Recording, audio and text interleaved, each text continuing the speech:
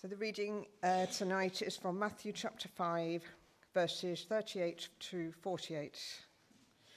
And that's on page 970 in the Church Bible. Matthew chapter 5, verse 38. You have heard that it was said, eye for eye and tooth for tooth. But I tell you, do not resist an evil person. If anyone slaps you on the right cheek, turn to them the other cheek also. And if anyone only wants to sue you and take your shirt, hand over your coat as well. If anyone forces you to go 1 mile, go with them 2 miles. Give to the one who asks you, and do not turn away from the one who wants to borrow from you. You have heard it said, love your neighbor and hate your enemy. But I tell you, love your enemy and pray for those who persecute you, that you may be children of your Father in heaven. He causes his sun to rise on the evil and the good, and sends rain on the righteous and the unrighteous. If you love those who love you, what reward will you get? Are not even the tax collectors doing that? And if you greet only your own people, what are you doing more than others? Do not even pagans do that?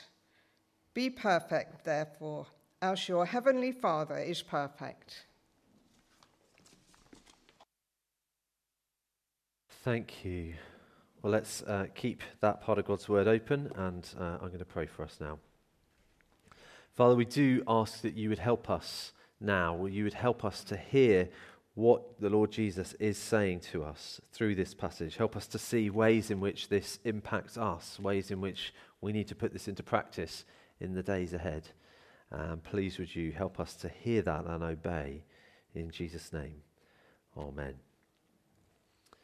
Well, if somebody was going to hit you, I won't do that, it's okay. But if I was going to come down and hit you, I wonder what your first reaction would be. If somebody was going to hit me, I'm sure one of my first reactions would be to cry, probably.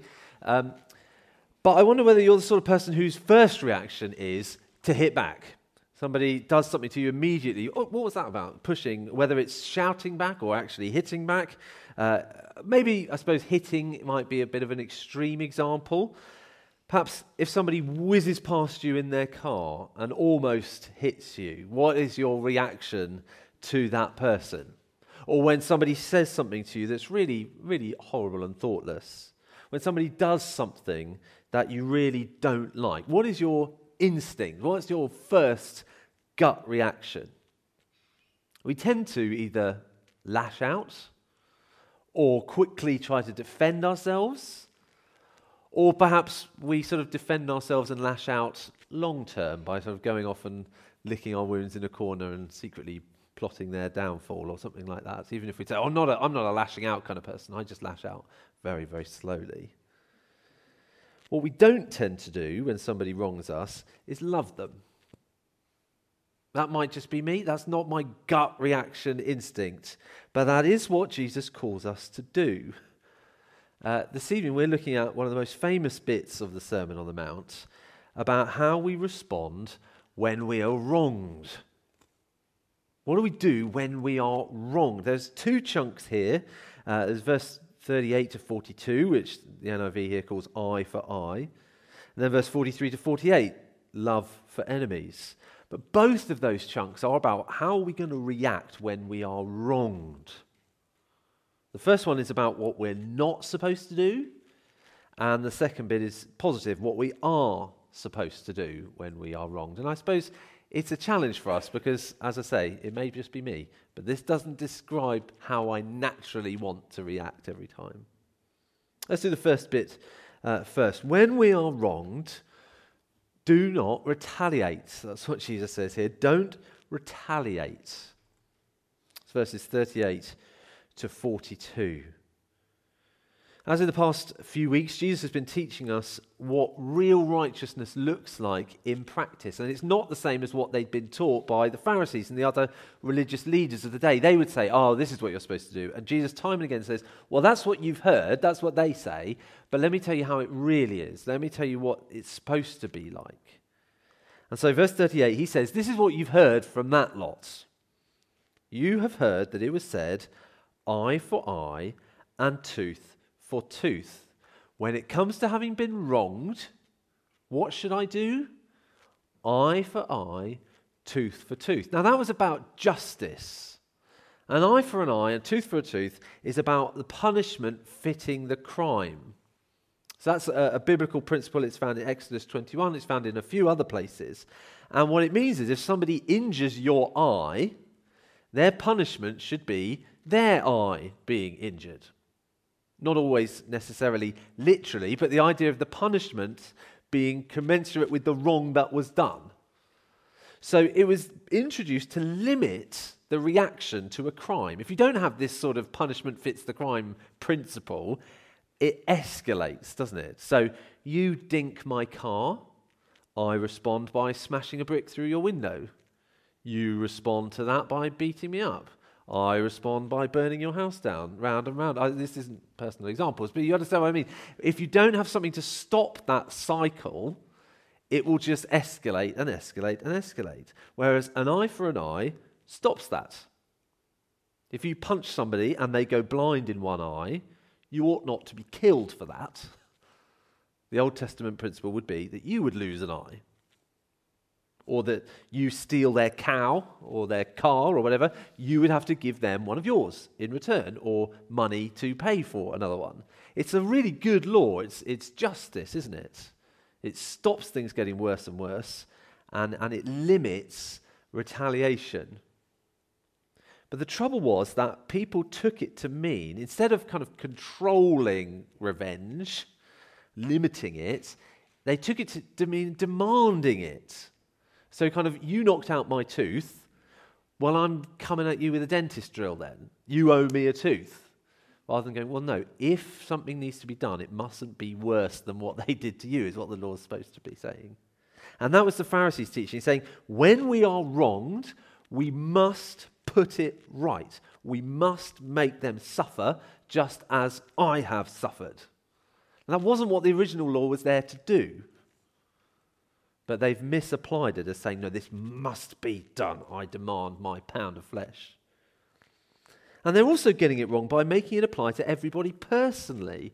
So if you wrong me, I have to wrong you. Whereas the original law was a sort of national law. It was about helping a judge decide the appropriate punishment or fine.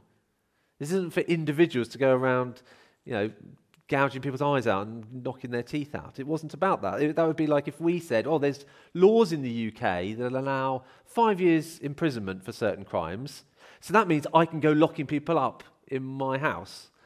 No, this is a punishment for the judges to do, not for you to go out dishing out your own punishments to people. But again, that's not what the Pharisees would say. They would say, no, this is personal. You wrong me, I will come back at you like a ton of bricks. So Jesus could just say, they've misunderstood it. It's not about that. It's about the judge imposing the penalty. Jesus, as ever, goes deeper than that. He doesn't just go for the surface level. He takes it to our heart. He takes this law that was about limiting retaliation and says, here's a mad idea. Why don't we go even further and say, don't retaliate. Don't retaliate. So let's read from verse 38. You have heard that it was said, eye for eye and tooth for tooth. But I tell you, do not resist an evil person. If anyone slaps you on the right cheek, turn to them the other cheek also.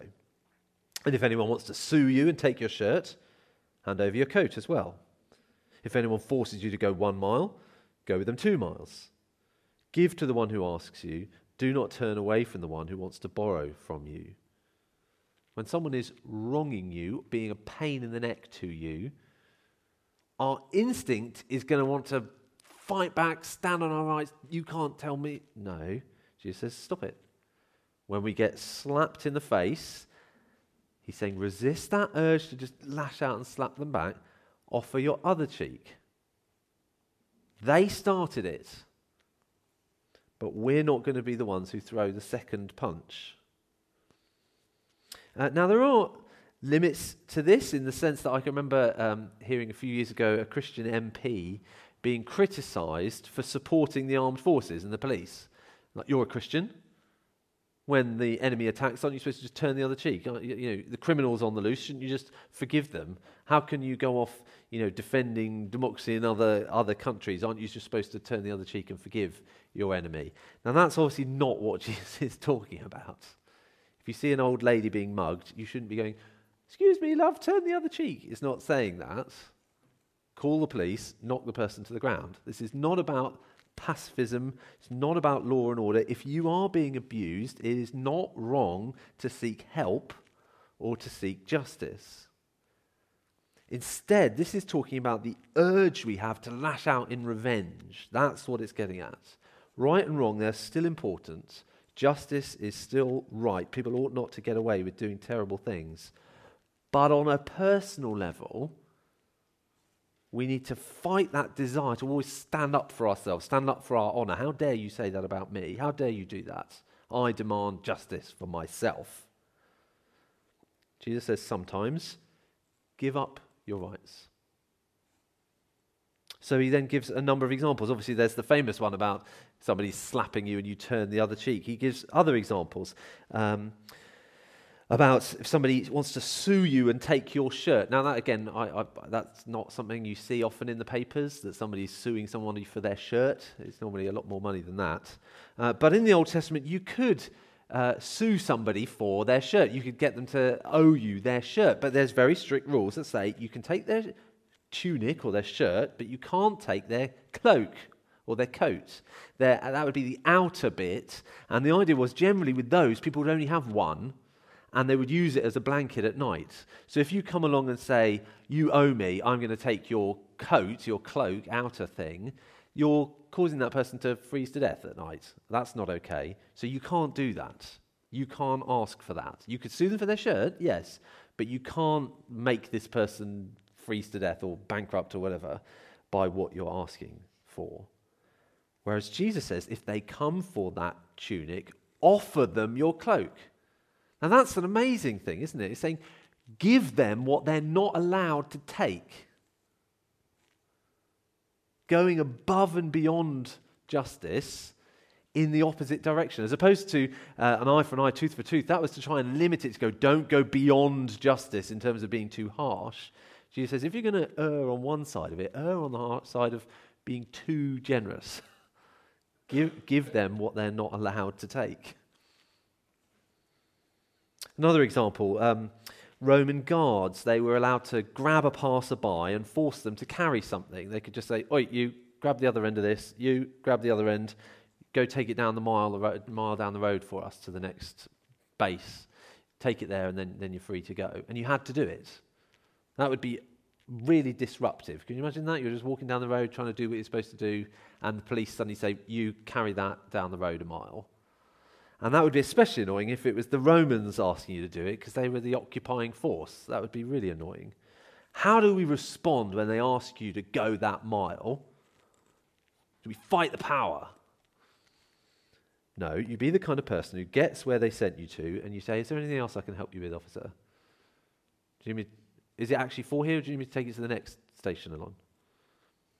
That's not what we want to do. We want to resist it. We want to resent every imposition on us. We want to grumble about every injustice. We want to try and wangle our way out of what is asked of us. But this is saying, no, go the extra mile. They were only allowed to ask you to go to the next mile marker thingy. Well, when you get there, say, "You sure you don't want me to take you to the next one? I'm going back that way. Do you want me to carry anything back with me?" You can bet you'll be the first person all day who responded like that. They might notice, wonder what makes you different. We live in a culture, don't we, that's constantly offended, constantly demanding action to be taken. And yes, justice is very, very important. One day Jesus will right every wrong. But because we know he will do that in the end, in the meantime, we can drop it. We can just let some things just go. We have a spirit of self-defense, don't we? And if we've been wronged in the past, in big ways, that can be very near the surface with us. We lash out so we can't get hurt again. But we need to know when to just drop it. Martin Luther King's wife, Coretta Scott King, said, the old law of an eye for an eye leaves everyone blind. There's a sense in which if we every time demand justice for every wrong thing we do, we're all going to suffer in the end. Somebody needs to go first and just drop it. Be ready to be wronged, be ready to be taken advantage of, rather than retaliating. And that's very challenging, I think. I think that's really challenging. And that's only the negative bit. That's when he just says what not to do. Don't retaliate. He then gives us the positive side of what we should do when we're wronged. And that is, do good. When somebody does bad to us, do good. So from verse 43, you have heard that it was said, love your neighbour and hate your enemy. But I tell you, love your enemies and pray for those who persecute you. Again, how many of us is this our first reaction? When we are wronged, we just burst out in a fit of love. No, me neither. And this proves, I think, Jesus is in these sections. He's not trying to correct the Old Testament. He's challenging the Pharisees, because there's nowhere in the Bible we're told to love our neighbour and hate our enemy. That's not what it says. But that's how they'd interpret it. They'd seen love your neighbour. Then you go, neighbour must be a certain group of people. A neighbour must be an Israelite like me, or there's a certain type of person like me who's my neighbour. And the people like me, I'm meant to love those people, which is easy because I already love me. But then there's other people who are not my neighbour. They're my enemy. And it's my duty to hate them, to be opposed to them. And Jesus says, no, that is not what love your neighbour means at all. Whilst you are turning the other cheek, love the person who is slapping you. When they are saying awful things about you, he's saying do them good. Sometimes we can hear something like love your enemies and think, how am I supposed to just, I'll just start feeling that, shall I? I can't command myself to feel something. But that's implying that love is always what we feel. It's an action. We're not necessarily even told to like everybody, but to love them, which I think here means treat them as if we did like them and want the best for them. When we are given nastiness, we return it with kindness. Now, I think this is really, really difficult. I could be nice to people I like and kid myself that that means I'm nice. And you think, well, I do not murder. I can just about manage that most days. Love your enemies, though. That is on another level. To not just not do bad things against them, but actively do good things, that just goes against everything in our nature, doesn't it? That is very hard when someone hurts us personally, to not just confront them in anger, to not just reply to the email really quickly, to not just avoid them forever, but to befriend them, to not even bring it up necessarily, to pray for them. Now that is a challenge, isn't it? How much do we pray for them? And I don't think this is talking about praying down judgment on them. It's praying that God would bless them, that God would do good to them, materially, physically, and spiritually as well, that God would bring them to repentance, that he would forgive them. Now, this is an enormously difficult thing. I don't know if anybody else here uses the PrayerMate app. It's a way of sort of listing things you've wanting to pray for, and it comes up with different things each day. It's very good. I'll recommend it to you. But on that, sometimes there might be people that we've put on there that we want to pray for, and their name comes up, and you feel that slight sick feeling in your stomach. And you know, I'm going to pray for this person. I'm going to pray for them, that God would be good to them. They have been horrendous to me, and I pray that God is wonderful and gracious and kind to them. That takes supernatural power, doesn't it? That takes God changing our hearts. We cannot do this. We can't do any of this stuff that Jesus is talking about here on our own. It's only by God's Spirit working in us, changing us, that we can do this, making us more like him. As Christians, we're adopted into his family. We become his children. And over time, we start to become more like our Father. I think that's what's happening in verse 45 here, where it talks about loving our enemies, pray for those who persecute you, that you may be children of your Father in heaven. He's not saying if you start behaving yourself, then maybe you can become his children.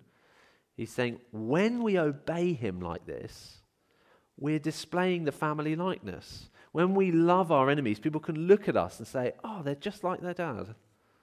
They're just like their Heavenly Father. Because that's what God does, isn't it? He loves his enemies. He loves his enemies every day. We've had a lovely day today, beautiful sunshine. We were out in the garden having lunch outside. You think, wow, it's October. This is amazing. It's lovely, lovely sunshine. Was it only sunny in the gardens of Christians? Or did everybody get blue skies? Do evil farmers not have their crops get rained on? No, he causes the sun to rise on the evil and the good and sends rain on the righteous and the unrighteous. So when we do good to our enemies, that's just like God, because he does that every day. Anybody can be nice to their friends. When somebody treats us right, we want to treat them right. That's easy, but it's very hard to be kind to unkind people, to be generous to stingy people, to be loving to hateful people. That is very weird to do that, because it is like God. Jesus is, as he is with all of these things in the Sermon on the Mount, he is the perfect example of this. When they hit him, did he hit them back? When they insulted him, did he lash out at them again? No. They are crucifying him, and he is praying for those who persecute him. Father, forgive them. And in Jesus, we see God's love for his enemies, not just his common grace that he shows by giving us sunshine and rain and oxygen and all those things to everybody. He particularly shows his saving grace to us, his enemies. We were sinning. We were treating God abysmally, and he did not repay us like for like. He did us good by sending Jesus to die for us. We hated him, and he loved us. He loved us enough to rescue us. And that's why we also should love our enemies, why we don't retaliate, why we actively seek to do them good, because that is exactly how God has treated us. Let's pray that we would actually do that. Heavenly Father, we want to thank you for these words of Jesus, words that are so challenging to our natural impulses. We thank you so much that Jesus isn't telling us to do something that he wasn't willing to do himself. But despite being mistreated more than anyone ever has been, being treated less justly than we will ever be treated, he loved, he forgave, he prayed for those who were hurting him. And we pray that you would help us to do just the same. We know we cannot do that on our own. And so we pray that you would give us your Holy Spirit to help us live these lives that are so much more like you than like our old selves. And we ask this in Jesus' name. Amen.